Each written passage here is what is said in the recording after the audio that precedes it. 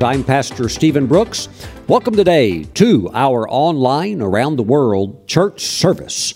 I am so happy that you are here, and I believe today that as you join with me in the study of God's Word, solutions and creative ideas are going to come to you to overcome every situation that you face in life. Praise God. It is God's desire for you to be in a place of victory, a place of success, a place of wholeness, well-being in every part of your life. Now, our lives have different aspects, different chambers, different facets, praise the Lord.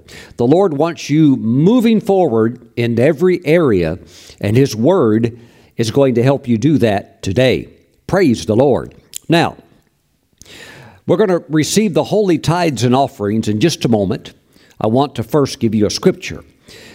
And we're going to bring them into the storehouse of God. We're going to honor the Lord with our finances.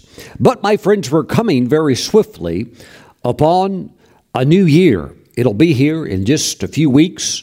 It'll be here in just a few days. And I want you to prepare with some strategic planning, something special that I want you to plan strategically concerning the new year. I'm going to ask you to do something very spiritual. Wow, praise the Lord. Pastor Stephen, what is that? Are you going to give me a strategy of how much I should pray in the next year? Pastor Stephen, are you going to maybe encourage me to fast for 300 days next year? No, not really. But I am going to ask you to do something spiritual. I want you to sit down in your alone time with the Lord, and I want you to think about how much money you want to make next year. I told you I want you to do something spiritual. I want you to think about how much money you want to make next year. Praise God. Money is a wonderful thing.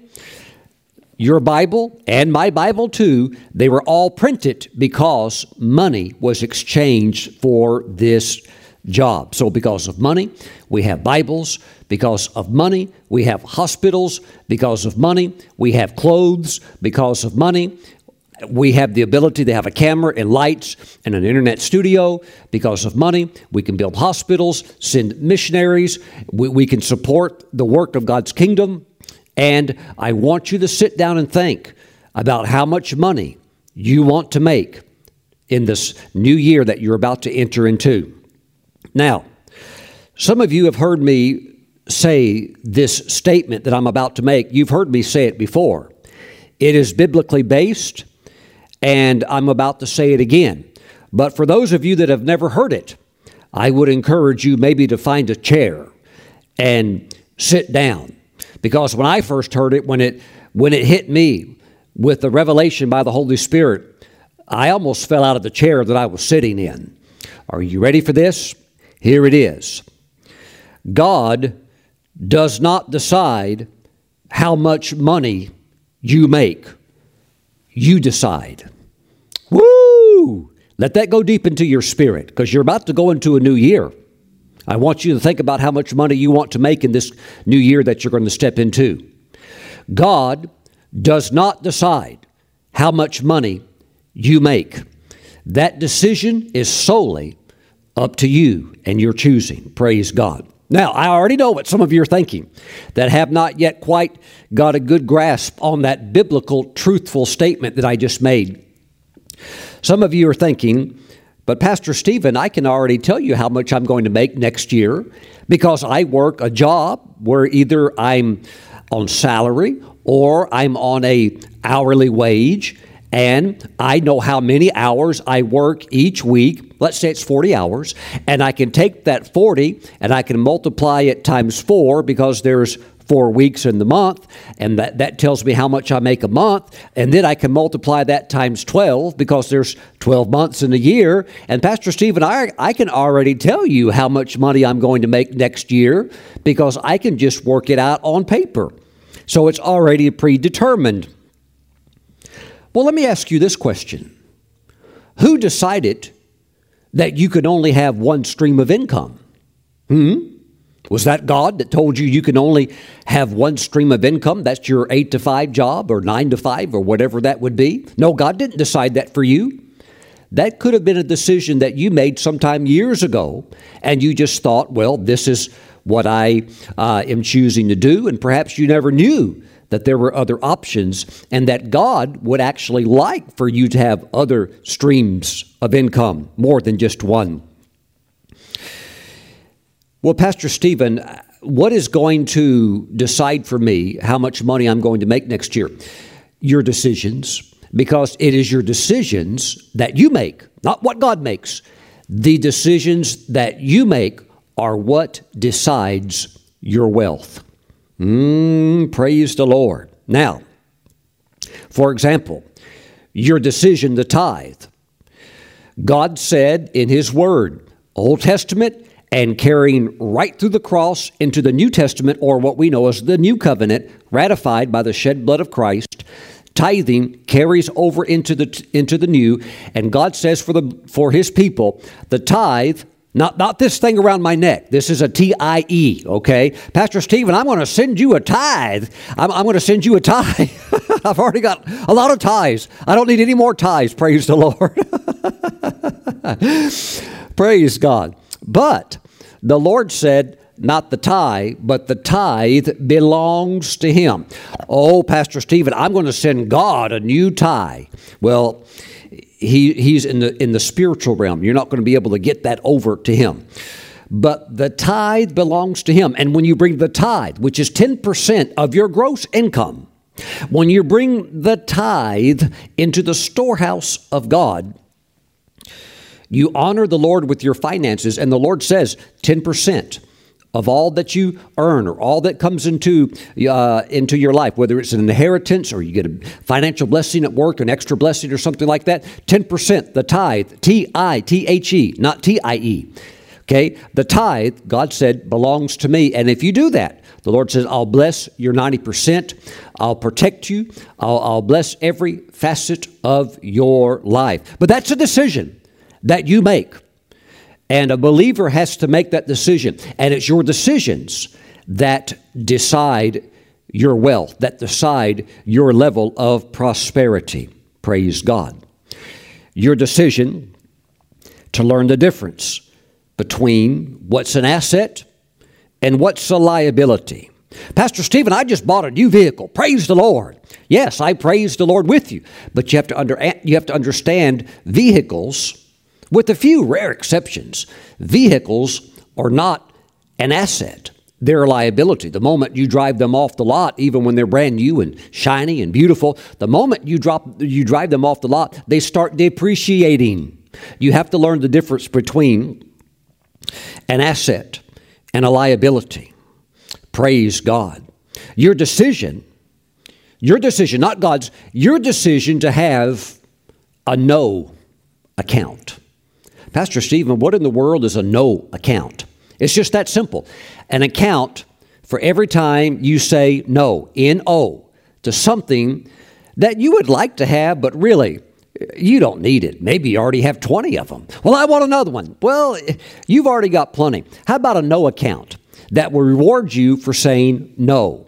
And every time you say no, you take the money that you would have spent on that item, and instead of spending it, you take that money and you put it into your no account. Pastor Stephen, I got a $2,000 bonus at work. I'm so happy. I'm going to go down to the mall and I'm going to buy that luxury purse. It's a $2,000 purse and I've always wanted it. And anybody sees me wearing that purse, all the ladies out there know that fashion brand, and I'm really styling with that purse. Well, what if instead of spending $2,000 on the purse to impress other people, that instead you bought maybe a $300 purse that still made you happy and still had the same build quality, okay? And then you take the $1,700 that are left over and you put that in your no account. Whoo, praise the Lord. Suddenly, you're moving from liabilities, things that do not increase your financial wealth or worth at all, and now you're moving over into assets. Praise the Lord. And that can begin to grow. You know, I really do believe that anyone who is willing to say no and discipline themselves, that by the end of the next year, anybody could probably have at least $5,000 to $10,000 sitting in a no account. Oh, now, Pastor Stephen, now that's not going to work for poor people. It'll work for anybody. I could prove it to you. If you came to visit me here in the county that I live in the state of North Carolina, Wilkes County, you could pick any area of Wilkes County, Raven Falls or any other place, and I could drive you around and I could show you some really low income homes, some of the lowest income earning homes in not just the state, the nation. And I can drive you around. Oh, but what's that thing sitting there in the back? Even if they have an apartment or a home, even if it's an old rundown home, junky old home, they hardly have any money. What's that thing sitting back there in the back behind their house? And I'll be honest, I've never seen anything like it. You could drive all through this county. You could see people that are well-to-do, maybe middle class. You could go amongst the poor people, but it doesn't matter how poor they are. There it is, sitting in the backyard, a trampoline. And I don't know what's up with trampolines where people that don't have a lot of money somehow think that if you have a trampoline, you have reached the status of extreme wealth, where all of your neighbors will envy you, and they'll look in your backyard and see your kids bouncing up and down on the $800 trampoline, and they'll think, I'll tell you what, that family has arrived. That is the family right there that I want to emulate. They've got a trampoline. It's crazy, crazy stuff sometimes people do with their money. Now, what if the father, instead of buying the trampoline, would have said to that idea to do that, would have said, no. Would be fun for my kids, but at the same time, they could break their neck on it. I'll do something else so they can have an outlet for recreation and exercise. And instead, I'm going to take that $800, I'm going to put it in my no account. And at the end of the year, when my no account has built up, I'm going to take all of that money I'm going to use to start my own business on the side while I keep working my full-time 40-hour-a-week job. I'm going to start an internet business, and I'm going to start selling this product online. Woo! Praise the Lord. Hey, maybe he wants to start a trampoline company. We can sell it, ship them, let somebody else buy them and jump on them and do all that stuff. Ever notice that most of the time they're sitting in the backyard, not being used? But we have to have it. We have to have this. We have to have that. And people just can't say no. And even if the poor, this will work for anybody, even if the poor said no to beer and to cigarettes and to buying lottery tickets, I'm telling you, it adds up $5,000, $10,000 at the end of the year for anybody if you say no to all of these online streaming services. Oh, Pastor Stephen, I got to have the latest movies. I got to download them.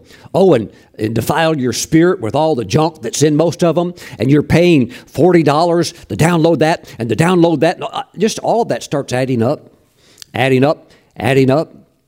But my friends, the Lord, He wants to help you with your decisions. And I believe that this new year that you're going to come into, the Lord wants you to go into that year having a number in your heart that you want to reach concerning the income that you bring in. Praise the Lord. It's going to mean that you're going to be able to give the largest tithes you've ever have paid before. You're going to be able to have extra for offerings. And of course, your standard of living is going to go up. Your freedom and flexibility is going to be increased and expanded. But you need to talk it over with the Lord. Because God does not decide how much money you're going to make next year. You do. And you need to really sit down and have a heart-to-heart talk with Him. And if you are on a single stream of income and you realize that's all that's going to bring in and you thank God for it and that's good, well, then you need to talk to the Lord. Lord, I'm going to need another vehicle. another wealth vehicle that I can somehow drive around, I'm not talking about a car, I'm talking about something that creates money, then you're going to have to talk to the Lord about that and say, Lord, now this is what I'd like to make. But Lord, I'm going to need some extra help. I'm going to have to start something on the side or do something. But I'm just telling you, these are things that God's not deciding. They're your decisions. Praise the Lord. And you're only limited by your decisions and how you govern and rule and control your life and the exercise of your faith. Praise the Lord. We talked about this verse just last week. Let me read it to you. Matthew chapter 9, verse 29. Jesus, when he's referring to the two blind men, then he touched their eyes, saying, according to your faith, let it be to you. I mean, you know he's got the anointing. He's filled with the Spirit without measure. So he has the power and the anointing to heal. But he's going to need you to use your faith in cooperation with that anointing so that there can be that release of power. So so much of it is according to your faith. What do you have faith for? An increase of 30% in your income? Faith perhaps double what you brought in this year so that next year you could pull in double? Well, work with God in this area of your faith and your belief. And also, if you realize there's not the infrastructure in your life to bring in more increase, ask God, Lord, what can I do? Lord, what can be done? And a lot will start with that no account. Just doing that, things start to add up. You can be into the couple thousands before you know it. I've never seen such crazy spending sometimes as I see people in the body of Christ do on things. They buy it and then they'll just put it away and maybe use it once and maybe use it once a year, and that's it. And if they would have said no, they never would have even have missed it. And they would have had that money instead somewhere they could use, and not just sometimes keep it in that no account, but move it from that no account over into an investment. That's a different topic right there. But please don't ever forget the story that Jesus told about the talents. Various men, 3 different men getting different levels of talents. One got 1 talent, the other got 5, the other got 10. You have to understand in today's currency, a talent, and I'm not over-exaggerating. You could run the numbers on your calculator. You can pull up what a fair day's wage was and multiply it by the Roman standard that brought you up to what a talent was. And when these talents are being given out, a talent in today's money is worth $2 million. So the question is if you're using good discipline and you're making good decisions, and then suddenly the Lord sees that, and He releases, let's say, a talent into your life, could you increase that? Because the Lord's going to expect you to. And remember, in context, the statement, well done, good and faithful servant, is to the one who was faithful in finances. Using good stewardship over the finances that the Lord had entrusted him with, to where he's not only maintaining it, he's increasing it, doubling it, increasing it multiple times over. Woo, praise the Lord. I believe it's going to be a very, very exciting year that you very soon will be stepping into. Please, in your quiet devotional time with the Lord, talk to the Lord about how much money. Yes, please do something very spiritual. Talk to the Lord about how much money you want to earn, you want to bring in next year. Praise God. And then just use your faith for it. Use your faith. Praise God. Now, Heavenly Father, I pray for your people that they will have a good heart-to-heart talk with you, and they will stay within their faith comfort level to step up to that next phase that you have for them, and that it will be the best money year that they've ever had since they have been on this planet. Now, Father, we give you the praise and the glory. We thank you that as we honor you with the tithe and with offerings, that you are moving us forward into new dimensions of blessing so that we can be a greater blessing. And we thank you for it. In Jesus' name we pray. Amen and amen. Woo! Praise the Lord. And my friends, God will meet you at your faith. But go higher. Don't just stay at the same level year after year after year. It doesn't take any faith to do that. Believe God to bring another stream, multiple streams flowing into your life. Glory to God. Now, those of you that prefer to mail in your tithes and offerings, please send them to Stephen Brooks International, P.O. Box 717, Moravian Falls, North Carolina. Our zip code here is 28654.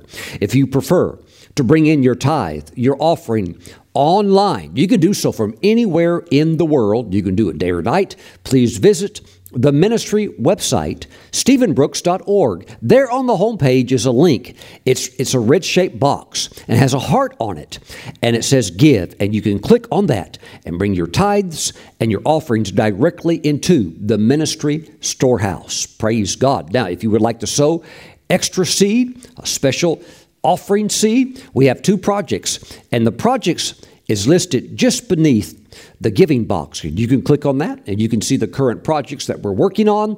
One, of course, which is always ongoing, which is the ever-increasing television ministry that we have to take the gospel to all the world.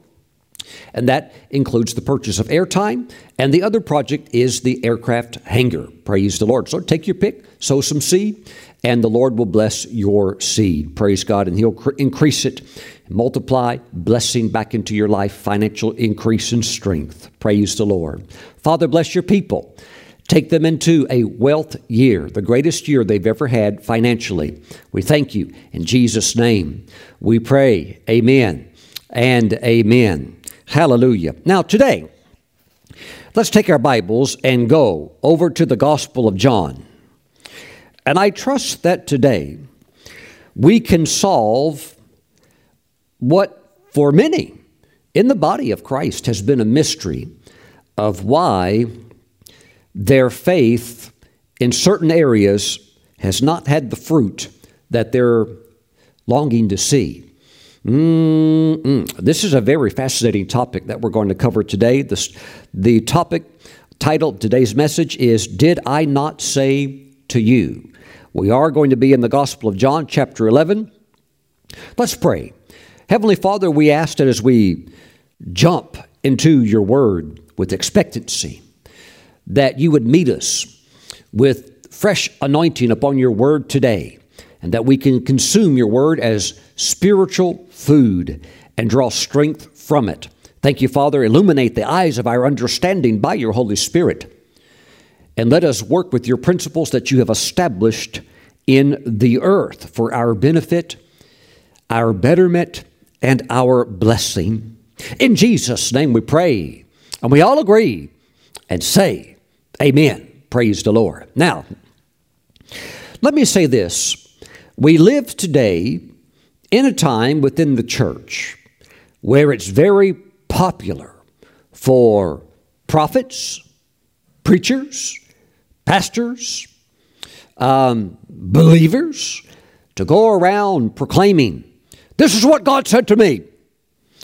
And it's become so frivolous, and it's become so lighthearted that a person can go into their prayer closet and 7 minutes they come out and they say, God has spoken to me again. I'm like, wow, he seems to be talking to you. What do you got in there? Like a red phone in there? It reaches all the way up to heaven. Every time they come out, I've heard from God. I've got another word. I've got another word. God has now said this. And God has not given prophets to lead the body of Christ. Prophets are to confirm what God already speaks to you. Praise the Lord. Prophets, the prophetic ministry and the prophetic word is primarily for edification, exhortation, and comfort. But prophets are not meant to go around leading people. Now God says do this. Now we're all supposed to do that. And I see it being done in a way where it's watering down the great effect of the great ability of God's word, and it's causing many people to get stuck in like a spiritual quagmire, and nothing's happening in their life. Just life just continues rolling on, and they hear all this stuff, nothing's really changing. Well, I believe today we can get to some of these root causes, because there are believers who've been in the church 15 years, 5 years, Lord have mercy, 40 years, And maybe they know some natural laws, and maybe they know some spiritual laws. But if you don't understand laws that govern faith, then you can do certain things thinking it's going to work, excited about it, but it doesn't work because you're violating a law that you're not aware of. And that law, if it's being disobeyed, it's not going to work no matter how much you want it to, nor no matter how much you think you have a right for God to perform it. Thank you, Jesus. So there are laws of faith, and we're going to discuss one of these laws today. Let me start by saying this. I was in an outdoor type store the other day with my wife. And then when I say outdoor, it's an indoor store, of course. We're walking around the inside, but they sell products that you would enjoy in the outdoors. They sell kayaks and fun stuff, camping stuff, hiking stuff, and all of that, hiking shoes and backpacks and, cool stuff like that. So they had a section for caps, baseball hats that you could wear on your head. And I saw one cap. It was funny. It made me laugh. It's a funny cap, and it had an image of Bigfoot. Right here on the front of the cap. Bigfoot, the mythical creature that exists, but nobody's ever seen him or caught him on film, or no conclusive proof, of course.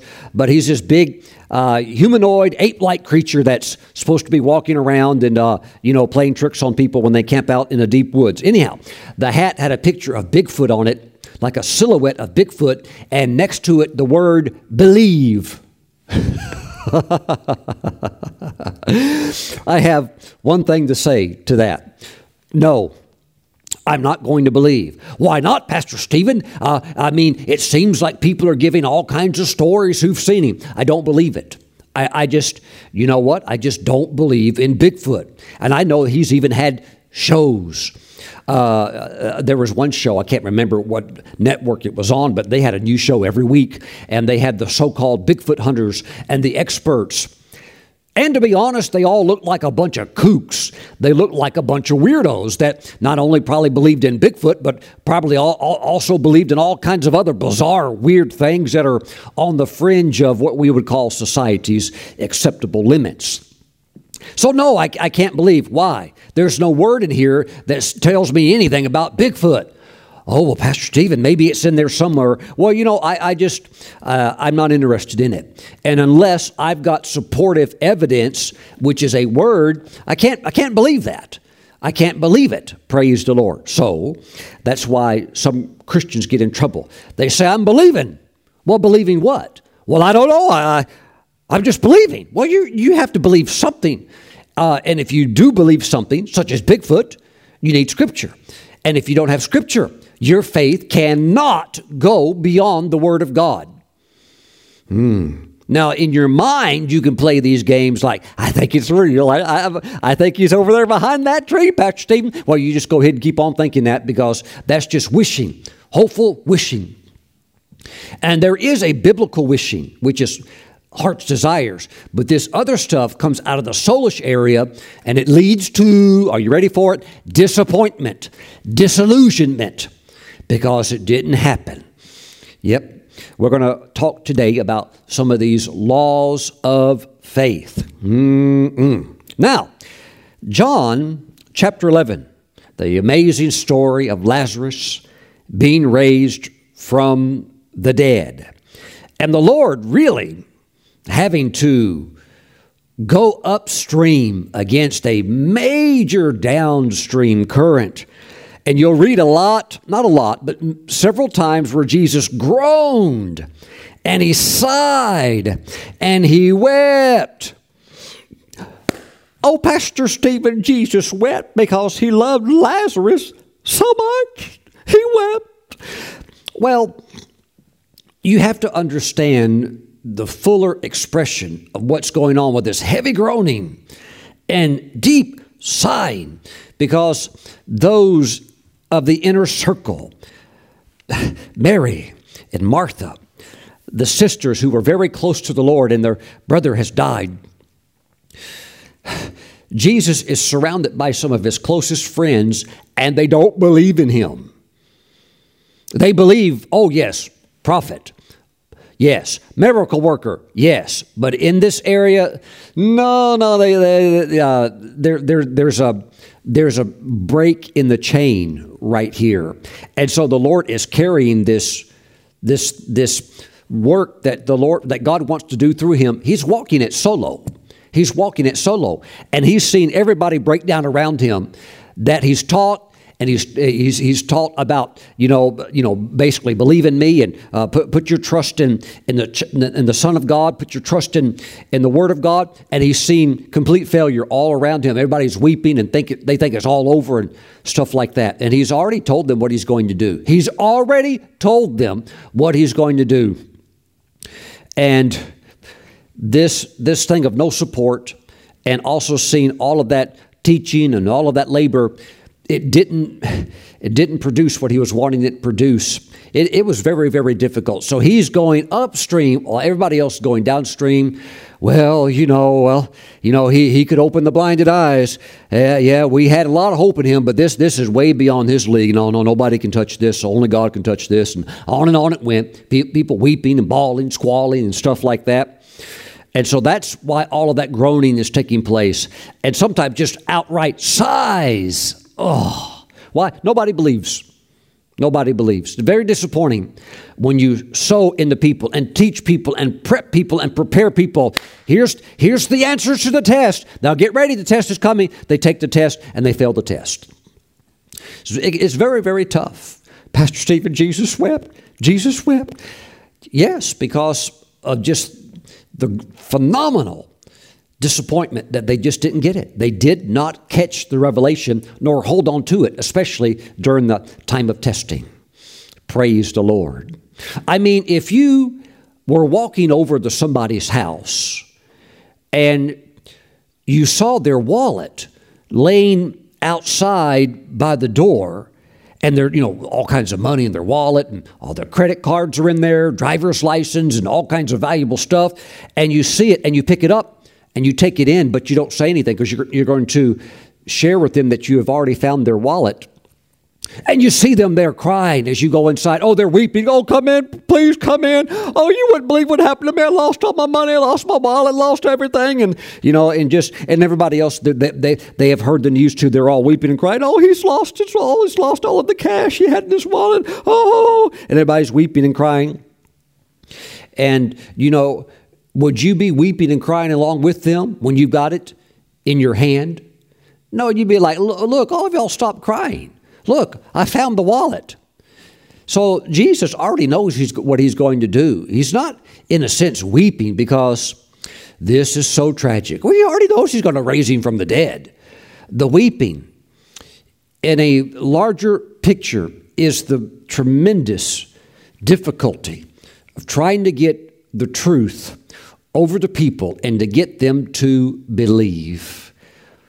Oh, it's the challenge that any minister faces today when you're ministering God's word to people, to get them to believe it when it really needs to be believed, when it really counts. Praise God. Now, we really get into the main thrust of one of the laws of faith that has 3 parts to it. But if you can learn this law of faith, it's going to answer some questions for you, and it's going to help you to start moving very quickly, very, very quickly. I would say all around the bases, like baseball, all around the bases to home plate. Praise God, where you can finally score. Glory to God. Now, verse 39, Jesus said, take away the stone. He already knows what he's going to do. This is not some kind of spontaneous, on-the-moment type thing. He already knows what he's going to do. Take away the stone. Martha, the sister of him who was dead, said to him, Lord, by this time there is a stench, for he has been dead 4 days. Jesus said to her, did I not say to you, stop there just for a moment. Did I not say to you, first law of faith. You have to understand it. And this is the first step to one of the most elementary, fundamental laws of faith. Step number 1, did I not say to you? Now, that statement that he makes can come through different formats. It could come through the anointed word. It could come by perhaps the Holy Spirit allowing you to have a vision. And in that vision, maybe even the Lord himself comes and shares a promise with you. In other words, did I not say it? So say unto you, so he says something to you and tells you, this, I'm going to do this for you. Or maybe God sends an angel, and in a vision you see an angel come, and the angel says, I have been sent from heaven with this message to give to you. And he tells you the message, okay? So did I not say unto you? You can come through different ways. The word, a visitation, an angel, the inner witness of the Holy Spirit that's very, very strong, and you've picked up on that, and you know that God's in this. Maybe through a prophecy given by a great prophet, and you knew that was God. God was all over that prophecy. Did I not say to you? That, my friends, is where it all begins. And it's extremely important. You cannot get into the laws of faith without first getting into that first step. Did I not say to you? Thank you, Jesus. Step number 2. Are you ready for it? What was it that he said? Did I not say to you? Say what? What was it? Did I not say to you that if you would believe, you would see the glory of God? Well, what was it that he had said? We see it in verse 4. When Jesus heard that, he said, in other words, heard about Lazarus, he said, this sickness is not unto death. This sickness is not unto death. Okay, so did I not say to you? Say what? What did he say? That we're supposed to believe. He told you already there in verse 4. He told you.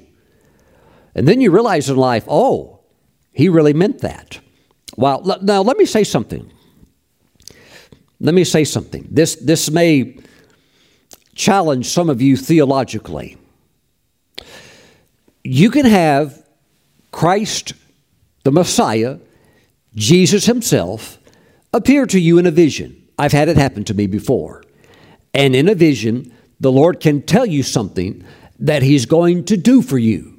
In other words, he's giving you a promise. Now, having said that, let me challenge you theologically. Even though the Lord can come to you in a vision, in a face-to-face encounter, and say something to you, don't think that now you're exempted from having to use your faith. Oh, well, I had Jesus tell that to me in a vision, so it's going to happen no matter what. Hey, Jesus told them what he was going to do. He told them in person, in flesh, in blood, what he's going to do. But he still is going to need some cooperation on your behalf in order to see this thing come to pass. And if you doubt him, if you don't hold to that word,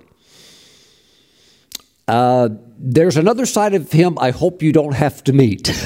Well, not an angry side where he, hits you with a hammer or, takes the Bible and throws it at you and gets all mad. But there is another side of him where he's very, very serious about you believing what he said. And you'll see that, if I'm correct, I believe it's the Gospel of Mark, where after he was resurrected from the dead, and he's already ascended to heaven, and the apostles, they have gathered together in a room, and they're all in the room afraid, hiding, and so forth. And Jesus walks to the wall and comes into the middle of the room, and it says he rebuked them because of their unbelief. Oh, Pastor Stephen, that wasn't nice of Jesus to do that. Surely he understood what all that they had gone through, and the traumatic emotional effect of going through all of that. He should have taken it easy on them. Well, no. Why? He already told them what was going to happen. They're going to kill me. They're going to crucify me. And on the third day, I'm going to rise from the dead. And he expected them to believe it. And it said that he walked into that room and he rebuked them for their unbelief. And I've had him do it to me too. And you talking about having a loose rope straightened suddenly. I was like, or how can we say, the slack taken out? Woo! Woo! That's a side of him that is very, very strong, and it's just as much a part of him as the sweet side of grace and mercy and kindness. Let me tell you, that other side of him that expects you to believe his word is just as much a part of him, of his character and his deity, as the other side of his mercy and love and grace. He takes his word very serious, and he expects you and I to believe it. Praise God. Now, again, did I not say to you that if you would believe, believe what? Pastor Stephen, I am here today to give a declaration of faith. I believe that the Bible is the complete canon of Scripture, composed of 66 books written by Jewish men, inspired by the Holy Spirit. I believe it's the Word of God. That's good. That's nice.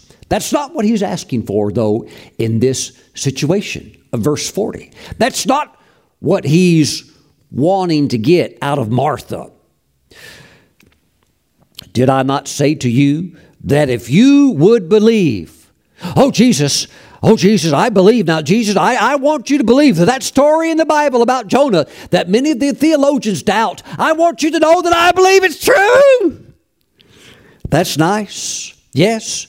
Jonah really did get swallowed by a large fish. Now, we'll debate about what kind of a fish that was, whether it was a whale or I don't know what it was. But we know it was a large sea creature, a fish-type creature swimming in the ocean.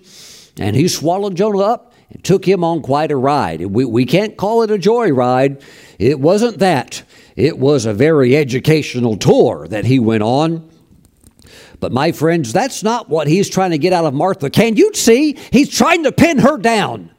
He wants a specific answer to the request that he's making. He doesn't want some kind of a random like, I believe that on the mount, that there on that mount when God gave Abram the ram, that I believe that revelation of Jehovah Jireh is true. I believe that God's provide. Look, that's nice.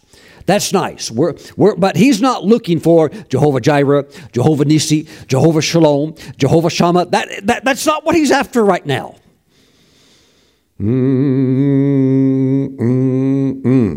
Did I not say to you that if you would believe what? That the sickness is not unto death. That's all he wants. That's all he wants. He doesn't want to know how well-versed you are. He doesn't want to know how many chapters you've memorized. All he wants to know is that do you believe this? I told you that if you would believe, and he's trying to pin her down on this exact thing that he's trying to squeeze out, which is what? This sickness is not unto death. And he works the same way wherever he goes. Look at this verse. Hold your place here. Let's go over to the Gospel of Matthew just for a moment. Matthew chapter 9, verse 28. And when he had come into the house, the blind men, two blind men following him, they came to him, and Jesus said to them, do you believe? Well, Pastor Stephen, I want you to know I believe. I believe in Jesus. I believe he's the Son of David. That's nice. That's nice. That's good. We'll give you a little star on your study sheet. We'll give you a little lapel that says that you know that you think God is wonderful, and He is, and He is. We're not trying to belittle that, but that's not what He's after right here. This is what He's after. Do you believe that I am able to do this? To do what? To heal their eyes. To heal their eyes. He's not there for those two blind men to start giving a discourse on their good theological grip of being able to exegete the Scriptures. That's not what he's looking for at all. He's trying to pin them down. Do you believe what? A certain thing, that I am able to do this. Do what? Open their blinded eyes. Let's not beat around the bush. He's looking for specific faith. Now, back to our story. This thing that happened here is so powerful, the raising of Lazarus from the dead, that it sent shockwaves throughout the community. Many when they saw Lazarus come out, that was it. They're like, this guy is the Son of God. I'm completely dedicating my life to him. I'm following him no matter what from here on out. And then you had others that saw the same miracle, and they turned around and ran off to tattletale on Jesus and go to the religious authorities. Oh, you wouldn't believe what he's done now. He's done raised somebody from the dead. This is not good. By the way, miracles do not bring instant conversion to everybody. You have some that no matter what God displays through mighty works, they're not going to believe. They're not going to believe. And so it's not about that. It's just about they had the opportunity. If they want to reject Christ and spend their eternity in the lake of fire, that's a decision they'll make. But you know what? Others by the multitudes will respond, hallelujah. And that's what we're after, praise God.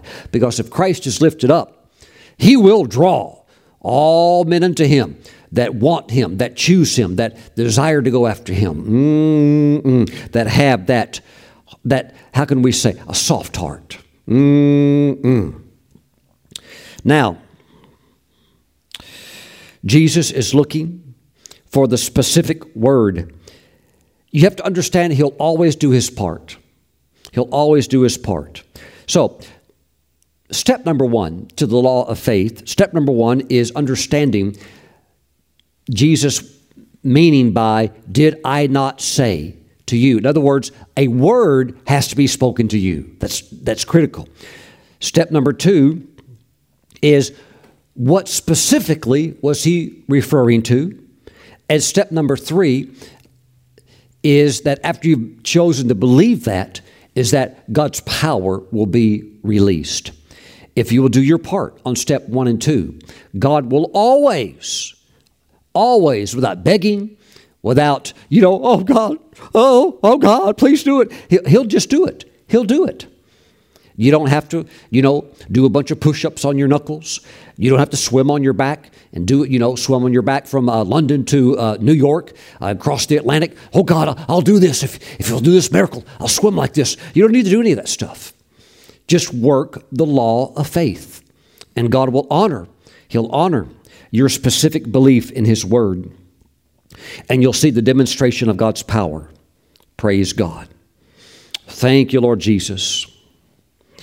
Now, we're back again in John. John 11. Praise the Lord. Let me jump right back over there. Verse 40. Jesus said to her, did I not say to you that if you would believe, you would see the glory of God?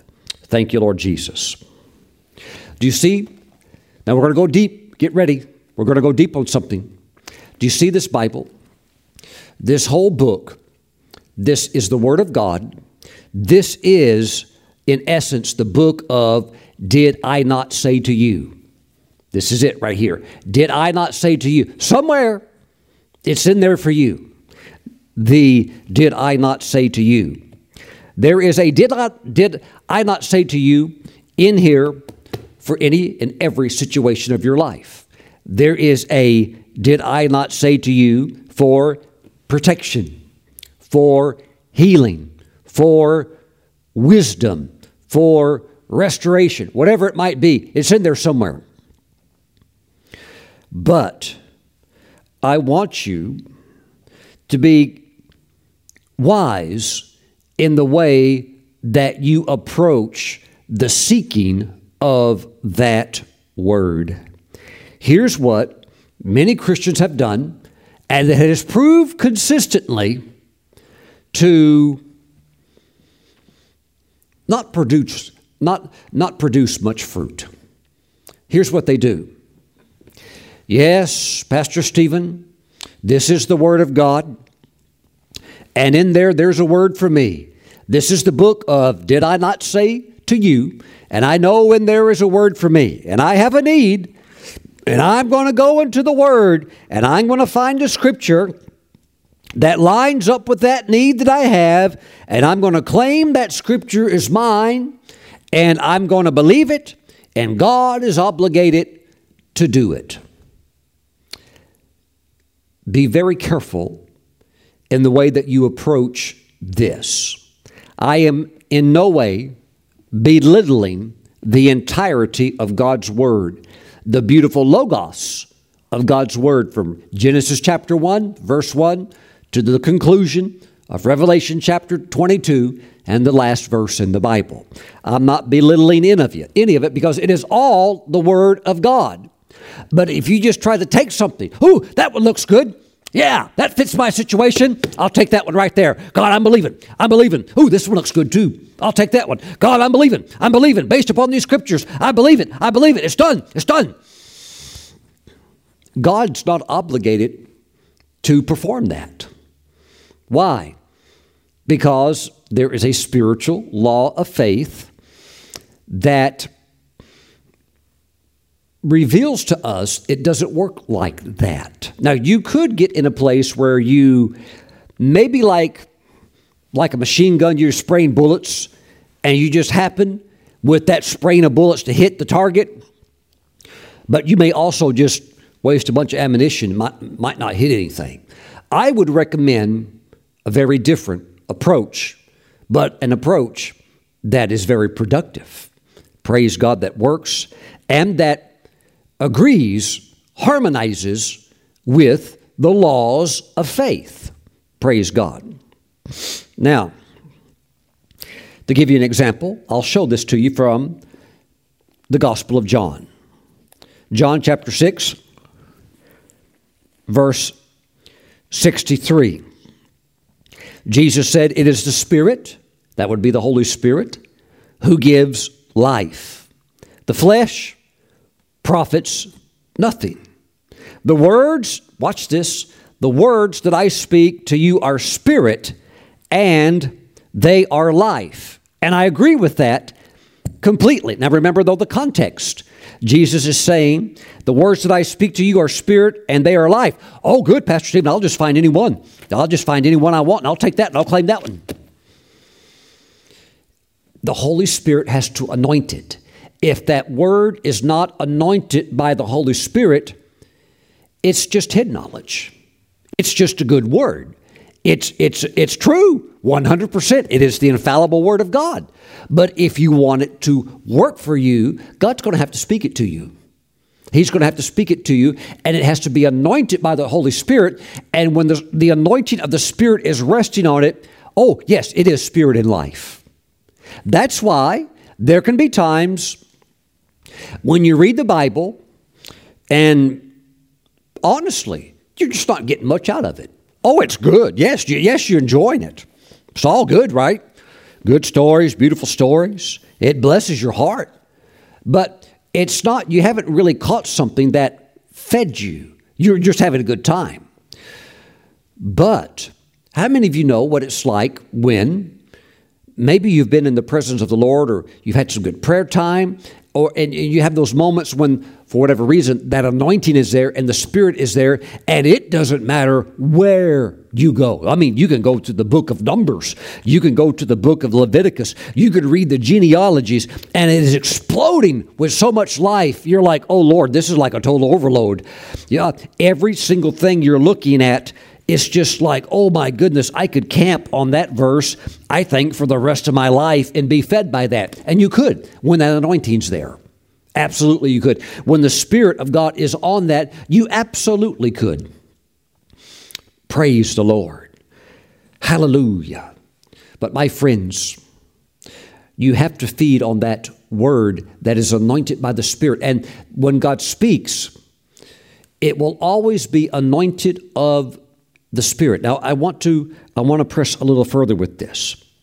Here's an example. Pastor Stephen, I'm believing for longevity. I see in God's Word, Psalm 91, with long life will He satisfy them and show them His salvation. Pastor Stephen, I claim that one. I want to live a long time. Genesis. We go back to Genesis. The number of man's days shall be 120 years. No, Pastor Stephen, let me underline that one. Let me highlight it with my highlighter. That one's for me, Pastor Stephen. I'm going to live to be 120 years old. Jesus, I claim your word is mine. I'm going to live to be 120. Praise God.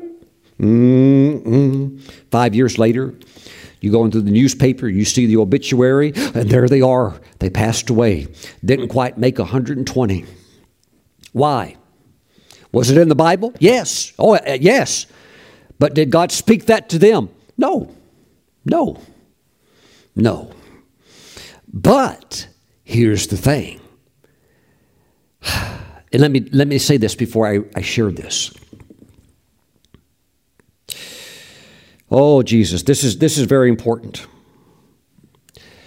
We can go into the Word like treasure hunters.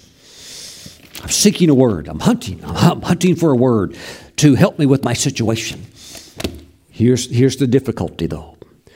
We often don't have the wisdom or the maturity or maybe even the insight. If we do have the wisdom, sometimes we always don't have the insight to ask God for the word we actually really need. Pastor Stephen, I need a money miracle. I'm going to find a scripture that promises me a money miracle. And you just claim a scripture, claim this one, claim that one. When the whole time, God wants to do something different for you. He wants you to not just get another money miracle to bail you out. He wants you to move into wisdom. Oh, so you start making wise choices and good decisions. Oh, that will fix your financial dilemma. And then you don't need another money miracle. Now you move from the stage of just needing miracles. Now you're walking in the blessing and you're way ahead of those days of just needing another miracle bailout. So there can be times when God, as it says in Scripture, His ways are higher than ours, and He wants to do something beyond even what we're asking or in a different direction than what we're asking for, because He knows that's not what you really need. That's why I want to encourage you to go into the Word, but go into the Word with a different approach. God, here it is. God, I need a word. I'm wanting you to do something in this area of my life. And Lord, I know there's a lot of good verses that do speak to my situation.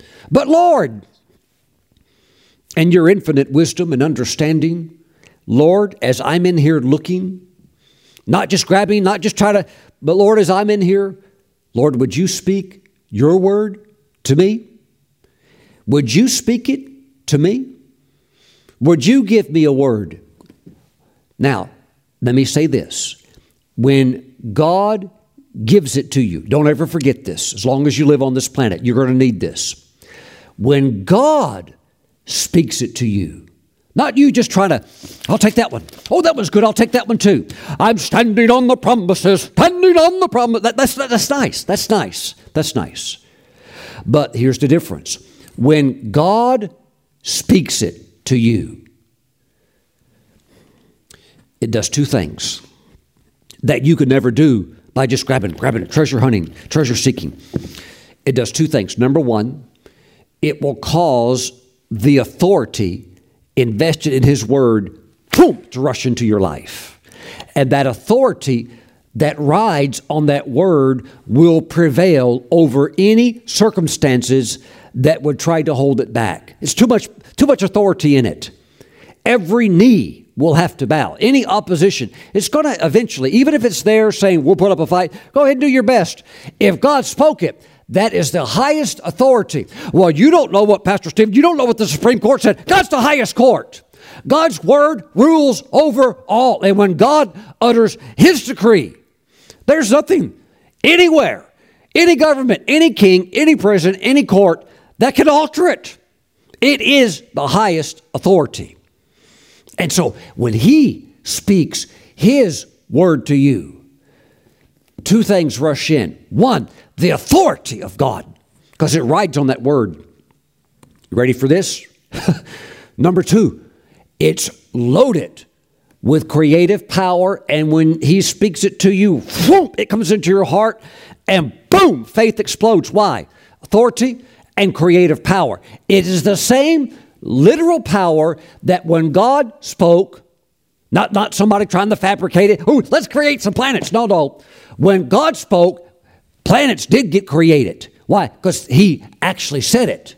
He actually said it. Pastor Stephen, I believe God told me this. No. I don't want to hear that. Unless you know for sure that God said that. Don't go around always spouting off. God said this. Now, 2 days later. But now, hold on a minute. No, God said this. Wait, He's changed His mind. He said, no. You haven't been praying enough. You haven't been in the Word enough. And you're Mickey Mousing around in a realm of elementary Christianity. And that can lead to a lot of disappointment in people, because eventually all that stuff plays out. God said this, God said that. And then it doesn't work out like you said. And then suddenly you realize, this is not really producing. Praise God. Amen. And so you begin to realize, I've got to really hear from the Lord. Yes. And when you do hear that authority on the Word, God's authority rushes into you, the creative power of God rushes into you. It is the same power that the universe was created with. The planet that we live on, stand on, the air we breathe, the trees, the mountains, the stars, everything were created through the power of His Word. When He said it, it was created. So when He speaks to you, did I not say to you, He's talking to Martha, did I not say to you? See, she was just doubting it. She was doubting it. But if you believe it, it's going to happen. Now, Jesus is going to raise Lazarus. If anybody wants to come along for the ride or not, it don't matter. He's coming out of that tomb. He's coming out of that tomb because the Father's already given Him permission, raise him up. That's why Jesus said, Lazarus, come out. If He would have just said, come out, all the tombs would have emptied. People have been coming out, dead people have been coming out everywhere because He's going to release the power. And He's got the power. You better believe it. He didn't say anything unless His Father okayed it. But when He heard it from Father, boom, He said it. Watch out. Nothing can stop that. Praise the Lord. Hallelujah. Thank you, Jesus. Woo! So this is the difference between you going and finding your own scripture and claiming it. I'm not saying there's not a place for that. But so many people do that. And they just do it real lightly. I'll grab this, I'll grab that. But God never spoke it to them. So the difference between you finding one or finding a scripture and God speaking it to you is the authority and the creative power. This is helping somebody who's been in the Word of faith. And I love the Word of faith. I've got it in me. And I love it. I am prophetic, apostolic. I'm Word of faith. I cut my teeth on Word of faith and all of that. And big fan of Prophet Kenneth Hagin, who's now in heaven. Charles Capps, who's now in heaven. And Charles Capps wrote a book about the creative force, the creative power of words. And so you had a whole bunch of Word of faith people going around speaking the Word. Speak the Word. Yeah, here's a good scripture. Speak that one. Speak this, speak that. And there is the need, absolutely. I'm not belittling that. There is the need to speak in harmony with what God said and not agree with negative circumstances and all that. But when it comes to speaking a specific word, and remember, that's what He's after. Jesus was working with Martha. Did I not say that if you would believe what? Believe what He said previously in verse 4. That Lazarus, this is not for death. No, this is not the end. I'm taking care of this. Wow, praise God. So what is it coming back to? What He said. So that creative power is released when He says it. Whoo, praise the Lord. Lord, we give You praise. Here's a law of faith. You ready for this one? God is not obligated to answer just any scripture that you select. Well, it lines up with my case. I'm not saying it doesn't. That's wonderful. But if the Spirit doesn't breathe life on that, it's just like all of the other scriptures. They're beautiful. They're wonderful. but you're going to have to get the Lord to speak to you in a way where you know that you know. And that's why when you hear the really cool testimonies, like one lady, she was critically ill, but as she laid there on the deathbed, she had been believing, trusting, and God, because she was hanging on to the Word, she knew that healing was in the new covenant. As she's hanging on to God, God spoke a word to her and said, I'll heal you on Tuesday at 1 o'clock. And that's why when you hear something like that, and it's authentic and it really does come from God, that's why she told all of her friends, told the pastor, told everybody, come to my house at 1 o'clock on Tuesday if you want to see a miracle. Come to my house at 1 o'clock on Tuesday if you want to see a miracle. And the pastor, she's about to die. She's losing her mind. Lord, have mercy. She's starting to lose her mind. And he didn't show up. And others thought she was crazy. But a few came just to see. But I tell you what, the glory of God filled that room exactly at 1 o'clock on Tuesday. And she was completely healed. Cancer totally gone, got off the deathbed, jumping, shouting, dancing, got, ready to go get some food and eat and stuff like that, and lived the rest of her life out. Decades left for her to live the rest of her life out. How did that happen, Pastor Stephen? Because God said, on Tuesday at 1 o'clock, I'll heal you. Makes all the difference in the world when the Holy Spirit anoints the Word. Praise God. Thank you, Jesus. Now, what does this bring us to, Pastor Stephen? Well, let me conclude by saying this. If you will take the time to take your notepad and a pen and a Bible, not one on your smartphone or your iPad, a real Bible. If you'll take your time to do that and go before the Lord and be patient, it may take a few days. It could take a couple of weeks. And say, Lord, I'd really like for you to do this in my life. And Lord, I'm sure you've noticed that I actually have a need in my life in this area. But Lord, it would just mean so much to me if you would speak directly to me concerning this situation. And if you just open your heart to the Lord and say, now, Lord, I know your will, and I could go in here and grab some scriptures, but oh God, you know everything. And maybe there's some things I'm not aware of and maybe I could even ask inaccurately because, I'm human. But Lord, I come before you and I do ask that you would give me your word concerning this situation. Lord, what do you have to say about it? And if you'll just draw near to the Lord and seek God in prayer, wait on the Lord. Maybe you'll feel led of the Spirit to go through some scriptures or things like that.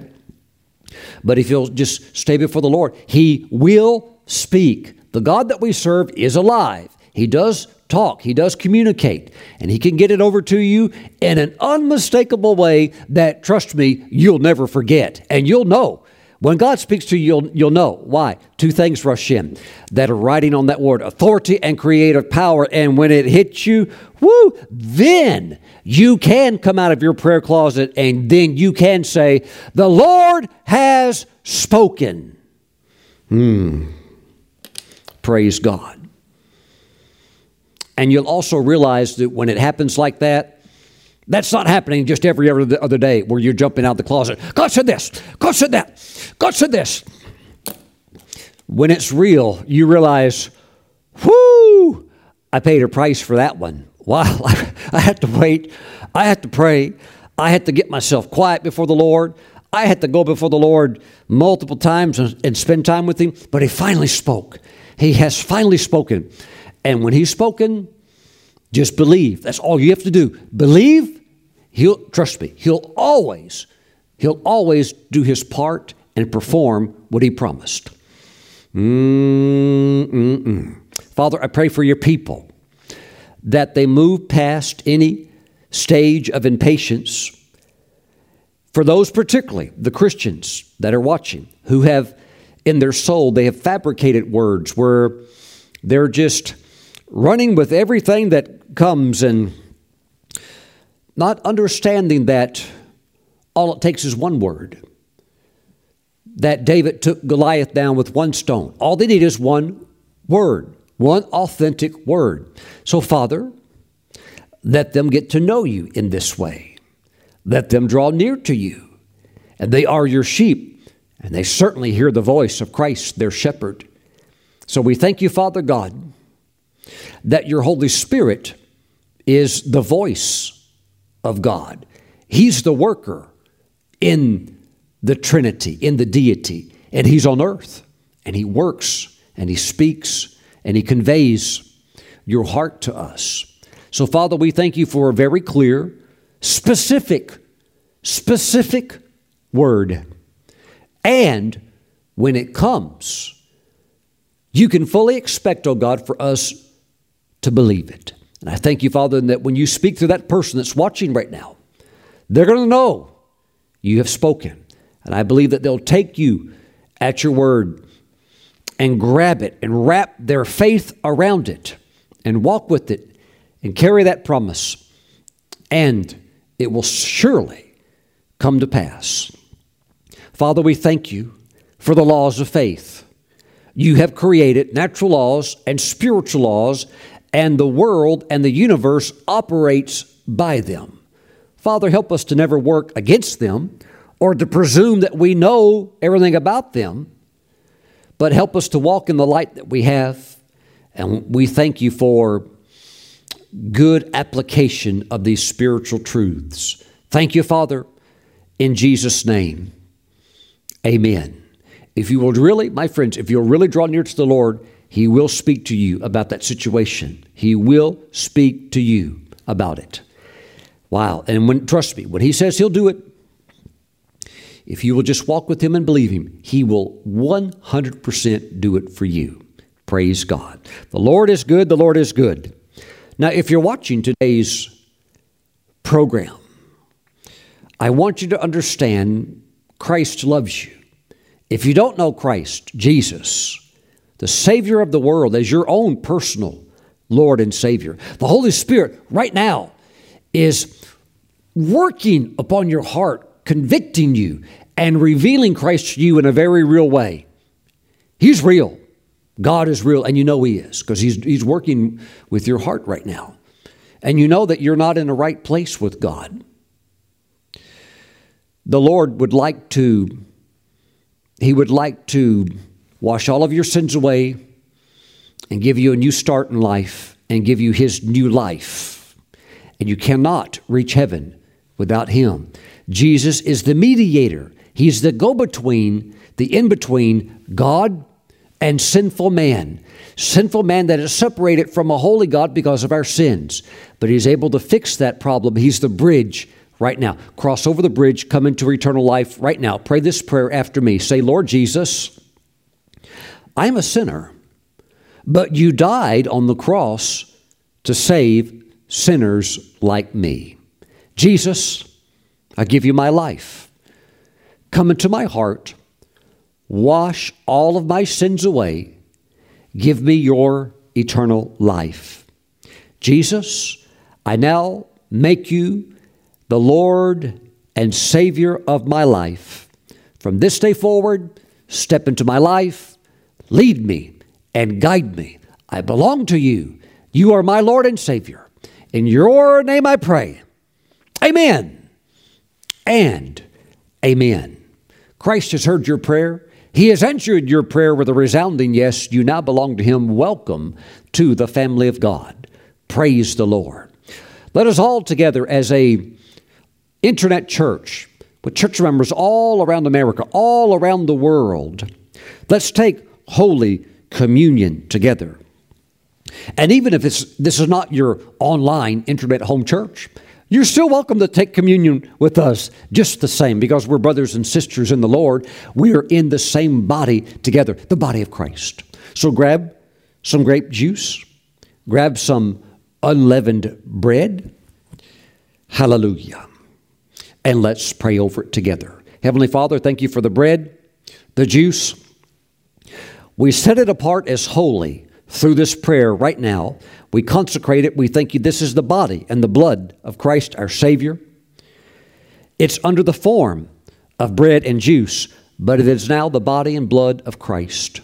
Father, as we receive the Lord's body, we thank you for a living word coming to us concerning the specific request that we're asking of you. We thank you that you would respond. We thank you that in advance we say, we believe. Praise God. Father, we thank you in Jesus' name. Amen. Let's receive now the body of Jesus. Praise the Lord. Hallelujah. Father, we thank you for the blood of Jesus. We ask that you would forgive us for any time we've missed it, any sin we've made, perhaps any time we've presumed that you would do something, trying to claim a scripture in a sense, but yet you were wanting to do something differently, but we were trying to force something, maybe prematurely, maybe out of your will, and it was something that you could not perform because it was not a living word that we were trying to take hold of. So, Father, we ask for forgiveness. We thank you for the blood of Christ, which washes all of our sins away. And we ask that you would forgive us of all of our sins. We claim your word, that is a living word, that when we confess our sins, you are faithful and just to forgive us of all of our sins. Thank you, O God.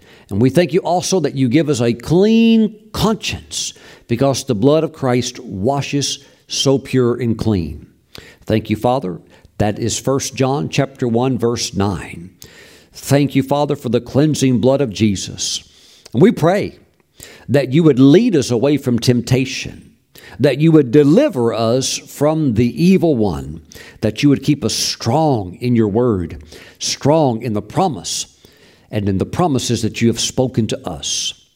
Father, we praise you in Jesus' name. Amen. Let's receive the blood of Christ together. Praise the Lord. Glory to God. Well, my friends, this means that you have some time to spend with the Lord. And the Lord is a great conversationalist. He loves conversation. So stay with him. Be patient. Remember, you can't force God to say anything. But if you will keep seeking him, he will talk. Maybe he'll answer during your prayer time. Maybe he'll answer when you're driving down the road thinking of something totally else. Maybe he'll answer you while you're shopping for groceries. Regardless, if you'll seek him, there'll come that moment when he will speak to you. And if he ever does speak to you because you have been pursuing the Lord and humbly seeking a word, when he does speak, trust me, it's loaded with power, authority, and take him at his word and watch that promise come to pass. Thank you for watching today. I look forward to seeing you back next time. Stay blessed. Bye-bye.